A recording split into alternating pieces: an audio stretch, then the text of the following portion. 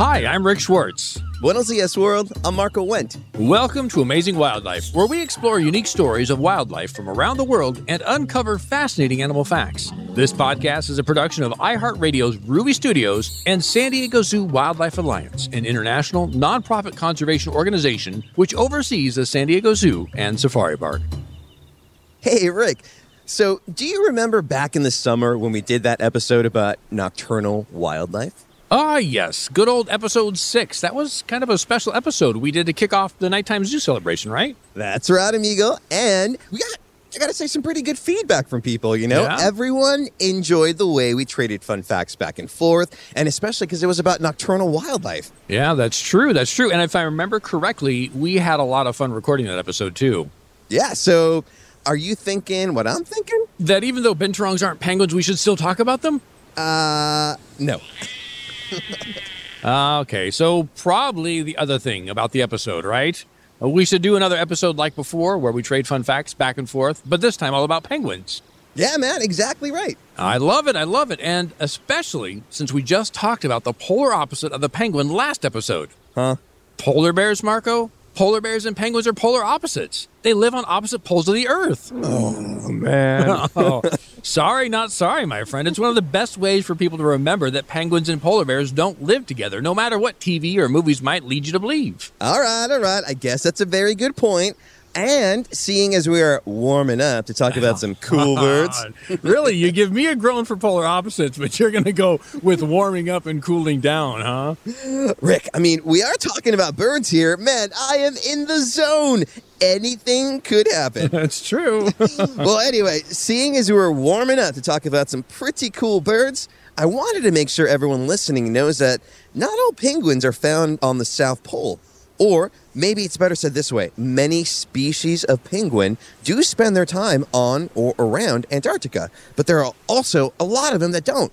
Excellent point, Marco. In fact, if you come to visit the penguins at the San Diego Zoo, you will see the African penguin, native to the southern coast of Africa along Namibia and South Africa. Ooh, Rick, we're really getting to the facts now, aren't we? Yes, we are. Well, wait 1 second, though. Let's waddle over to the viewing area where we can see the beach. You like that? Yes. Thank you. You know what? Maybe our audience will be able to hear some penguin noises during this episode. All right. Lead the way, my friend. All right, everyone. Buenos dias. Here we are. Early morning at the San Diego Zoo, and the penguins are out and about. And being here at the beach, viewing the penguin habitat, it really reminds me that most people usually see the ocean from land, from a boat or even flying over in a plane. Now, obviously, penguins rely on this amazing aquatic habitat for life. But did you know this about our conservation hub? You know, what we see of the ocean from the shore, from ships, and even from the high-tech underwater expeditions is just a tiny slice of the world underneath the waves. Oceans hold habitats that are themselves these underwater worlds. I mean, think about swaying kelp forests, right? Or sunlit coral reefs, thick beds of seagrass, the darkness of the deep sea, and so much more. I mean, marine plants, invertebrates, fish, and of course birds and mammals all rely on each other in this complex undersea web. And they're all dependent on healthy oceans to thrive. You know, they really affect a lot of communities, a lot of habitats around the world, I gotta say. You bring up a good point, Marco, because it's one of those things where I think some people might have their favorite aquatic animal or marine life that they see when they're at the beach or at the zoo. Yeah. But you bring up that point where it's this huge ecosystem. It makes up the majority of our planet when you look at percentages. And not only is it its own huge ecosystem, but then there are a lot of human communities and coastal wildlife and coastal ecology that really relies on everything the ocean does and offers. Oh, no, totally. And, you know, when we think of all the hubs, right, that we're representing all around the world, in my opinion, I'm sure you can agree, Rick, the ocean just is probably the one that really affects all those hubs out there. And there's so much diversity, right? There's that word again, guys, diversity. Yeah. Right? So many interesting animals, organisms, plant life underwater. So it's really amazing that we get to talk about this hub today here at the San Diego Zoo. It's a bright, beautiful day. Oh, and by the way, guys, if you haven't figured it out yet, yeah, we're here at the San Diego Zoo over here at Africa Rocks. We hear the waterfall cascade behind us right now. The penguins are out and about. I see turtles swimming. It's really a beautiful spot, right? It is. It is. And I love the fact, too, that you're talking about with the ocean and all the diversity. We do have African penguins here at the San Diego Zoo. And a lot of times we think of penguins, we think of the Antarctic. Well, I want to, if you will, Marco, entertain me here. I'm going to dive into a few fun facts about the different species of penguins. Okay. I like the word choice, dive. For example, Marco, you mentioned in the beginning of the episode here that not all penguins live at the South Pole or the Antarctic. So there are a total of 18 recognized species of penguins alive today. But out of that 18, only 2 can truly call the Antarctic their home. And 3 additional species, use the northern tip of Antarctica for the breeding season. So when you do the math, that means there are 13 species of the 18 species of penguin that are living somewhere else in the world. That's crazy. Right? And knowing that then, you might think that they're all probably close to the Antarctic, like the African penguin friends that we have here at the San Diego Zoo living in that southern portion of Africa. And if you do think that, you aren't entirely wrong. There are some penguin species found in the southern coastal areas of South America, Australia, the Falkland Islands, and New Zealand, and just to name a few of the many locations. But here's the fun one. There's always an exception to the rule, Marco. No, totally. The exception to the rule when it comes to penguin species living in and around or near or within proximity to Antarctica is our good friend, the Galapagos penguin. They live on the Galapagos Islands, and for anybody listening who doesn't know, those islands straddle the equator. They're right off the coast of Ecuador, and therefore, they are the only species of penguin known as the species that lives in the northern hemisphere, or north of the equator, nowhere near Antarctica, and technically, if they're in the northern hemisphere, closer to the Arctic, the North Pole. But by quite a ways. No, I'm loving it. Honestly, I got to say, it's a little embarrassing because I am a bird guy, right? I've been saying that this whole season, but we were just talking about it the other day that I actually never worked with penguins before. I'm already learning a lot, by the way. Excellent. So this is great. For all the listeners, we're learning as you're learning, guys. And when I think of penguins, my immediate thought goes like, why do I love birds so much, right? They're such a fascinating organism. They've mastered the air, the skies, of course, land when I think of an emu or a cassowary. And of course, the oceans as well. And the thing that I think about the most when I think of birds are feathers, friend, right? Yeah. I mean, it's a very iconic thing when you think about a bird and all the nuances of feathers, right? I mean, they're so diverse, right? Right. And here's the thing, real quick. I have a feeling I know where you're going with this. I can't wait to hear what you have to say about penguin feathers. But I'm going to interrupt real quick because I want to make sure that our audience is following along and just how diverse feathers really are before we get into penguin feathers. So you have, just on a regular flighted bird, right? You have primary feathers on the wing to give them lift. You have the tail feathers. You have contour feathers. You have the downy feathers for insulation, all these different things. But then you look at something like different pheasant species or even the peacock, and they have this huge plumage that's just for decor, but also for flirting with the ladies and everything else and trying to challenge others. Right. But that's a feather structure as well. And then we get to the penguin friends, and they're flightless.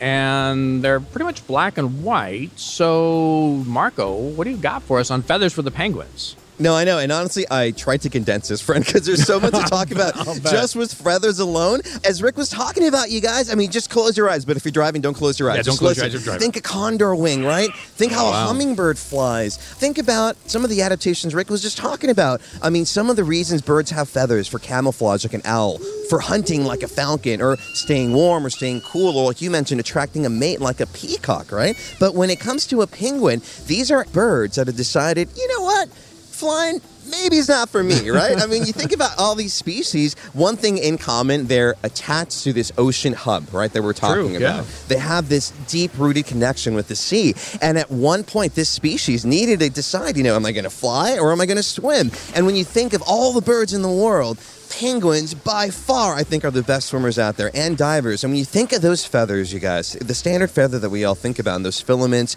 as Rick was saying, the primary feathers, or those feathers that we talk about that are on the flight, the wing for the bird species to take off and gain flight. For penguins, they're different. So they're not designed for flight. They're tightly compacted. So for instance, penguins have more feathers than any other bird on the planet. Wow. It's literally about 100 feathers per square inch, I found out the other day. 100 feathers per Can square you imagine inch. that? So it's funny because I never thought of that. But yeah, I mean, you think of condors and they're huge, right? So they must have all these feathers. Right.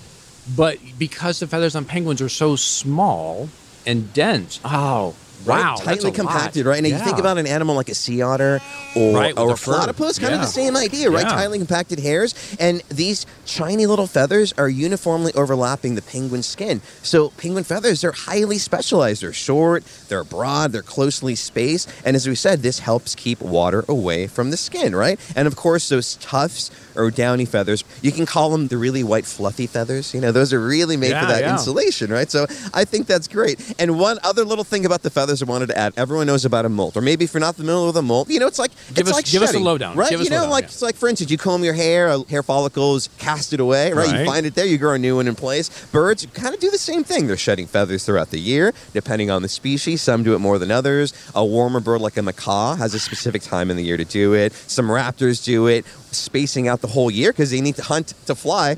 And with penguins, they need to swim, you guys. So they actually go through one very extreme molt, except for the Galapagos. Galapagos penguin, the unique penguin it is. They're in the warm weather. It goes through too. But what these penguins need to do, they need to eat a lot of food to build up these fat reserves before they go to this molt. They're dropping all these feathers. They're not eating really. They're on the shore, getting through this mold, and then eventually they can grow into these new feathers and then get back into the ocean and do what they do best. I mean, 70% of their life, a lot of these penguins are in the water. Yeah. So feathers are a key thing, I think, for penguins and that aquatic lifestyle, right? Yeah, exactly. And to go on just a little further, too, I want our audience to know that, you know, feathers are made of keratin, so it's a protein. Right. So that's a lot of energy for them to, A, get rid of them all at once, pretty much, and then grow in a whole bodysuit. And you just talked about how many there are per square inch. That's a lot of feathers to grow in a short amount of time. Exactly. So they really do have to bulk up for that molt. And if you come to the zoo, you can actually see our African penguins go through a molt as well. They look real scruffy when they're losing those feathers. They look, you're looking like, ooh, that one doesn't look okay. And they just kind of sit there and they're just kind of pouty because they can't go in the water. But it's a natural part of what their body goes through every year, whether at the zoo or out in the wild. Totally, man. I thought that was an awesome penguin fact, right? Yeah, right? The feathers. All about the feathers. The feathers are a cool adaptation. Thank you. And speaking of the cool adaptations of penguins, this is an adaptation I read about a long time ago about geese, which would swim in cold water during the winter. Okay. And then later, when we got penguins here at the zoo, yes, I've been here long enough that we didn't have penguins here when I first started, I was reading that penguins have this adaptation as well. And it's one that I wish I had in the winter. I know, San Diego does not get that cold in the winter, but for those of us that are used to the warm weather here, when it does get cold, we have to put on socks and slippers. Well, many penguin species, of course, as we talked about, do live in very cold water, and some even spend large amounts of time on ice. So keep in mind, they're standing barefoot on ice with no boots on or socks or slippers. So how does it work? How come their feet don't freeze? So get this. Penguins, along with other birds that swim in cold waters, have the ability to regulate or control the blood flow to their feet. This allows them to use their body heat to warm up the blood that goes to their feet. It is essentially, for lack of a better comparison, it works like a built-in heat radiator for their feet. But that then led me to wonder, why doesn't the colder blood that's going back into the body cool the penguin down? And that's because they have special vessels that reduce the overall heat loss. So it's not even an issue at all. It's really amazing. Wow. Like a central air conditioning system right. with a heat option as well, right? Exactly, I love that. Wow. Exactly. So it goes right into all these different little adaptations different species of penguins have to specialize and live in the environments and the extremes some of them do live in to survive and reproduce and keep living.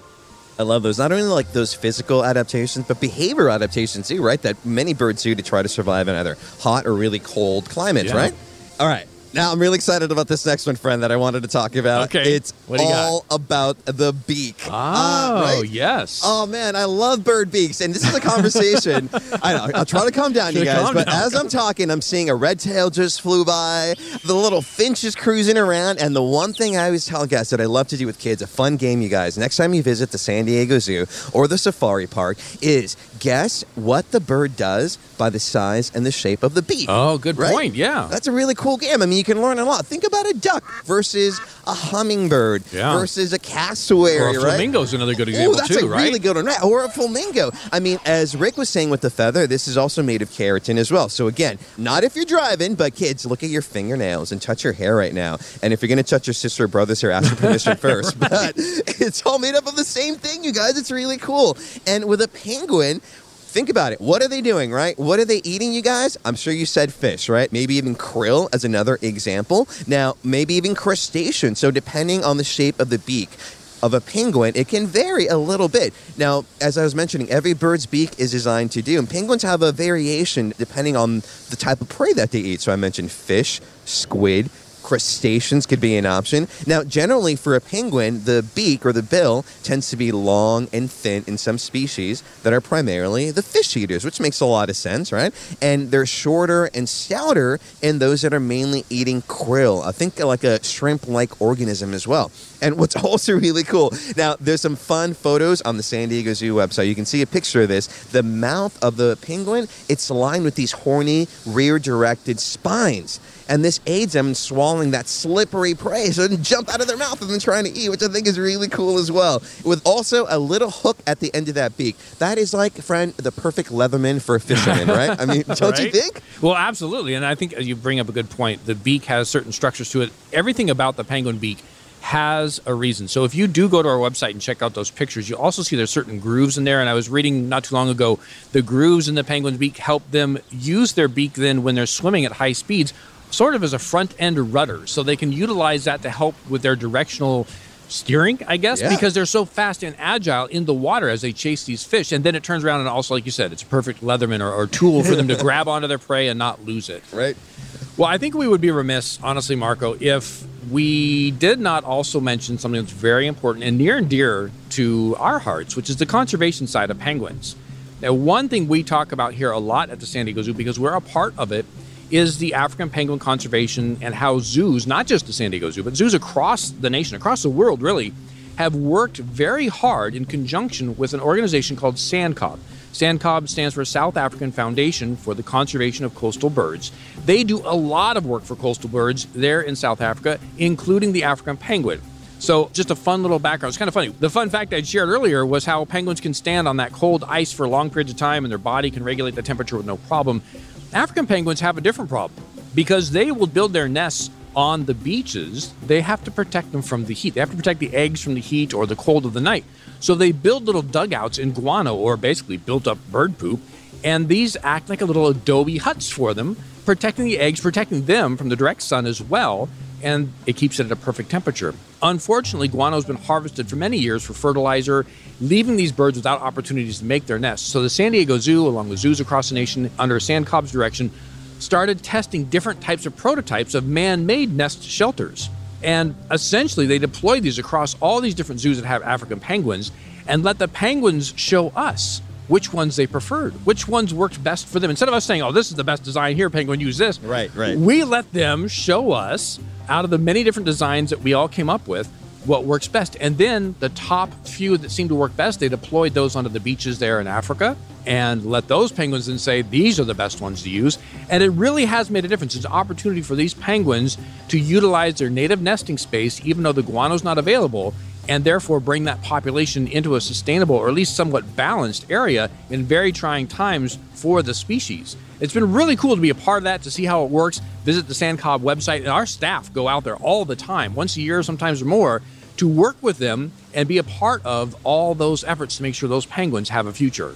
I absolutely love it, friend. The connectivity, for one, the idea, like communities working together, and the word listen, they're listening to the penguins, right? They're deciding on their own. Yeah. There's a term we use here at the zoo and safari park called choice and control with our wildlife, that they have the ownership of their environment. They decide what works, what doesn't work. I absolutely love it. And I just actually got back from Mexican AZA. It's called the Asociación of Acuarios y Zoológicos de México. It's a mouthful, I know. But, friend, there was a crew that I wanted to point out in the Guadalajara Zoo, if they're listening. Shout out to all the work that you guys are doing with penguin species. It's a community, and this is what this is about. Because as we talked about in the beginning of this episode, oceans are so important, folks. We call it a blue planet for a reason, and oceans are connected to us all. So shout out to all those people, especially in South Africa, our friends out there doing all that amazing work. Yeah, I love it. I couldn't agree more, Marco. You know, here I am talking about South Africa and SANCCOB. You're talking about your friends in Guadalajara and the people you met when you were there in Mexico. It is one of those things where it's so important for people to understand that the conservation for penguins is not just us. It's not just one location. It is a global effort. There's a lot going on, and I really think it's cool that everyone is coming together to work for these wonderful birds. Oh, friend, I absolutely love it. And I think wrapping up our penguin episode on African penguin conservation is perfecto. Well, I completely agree.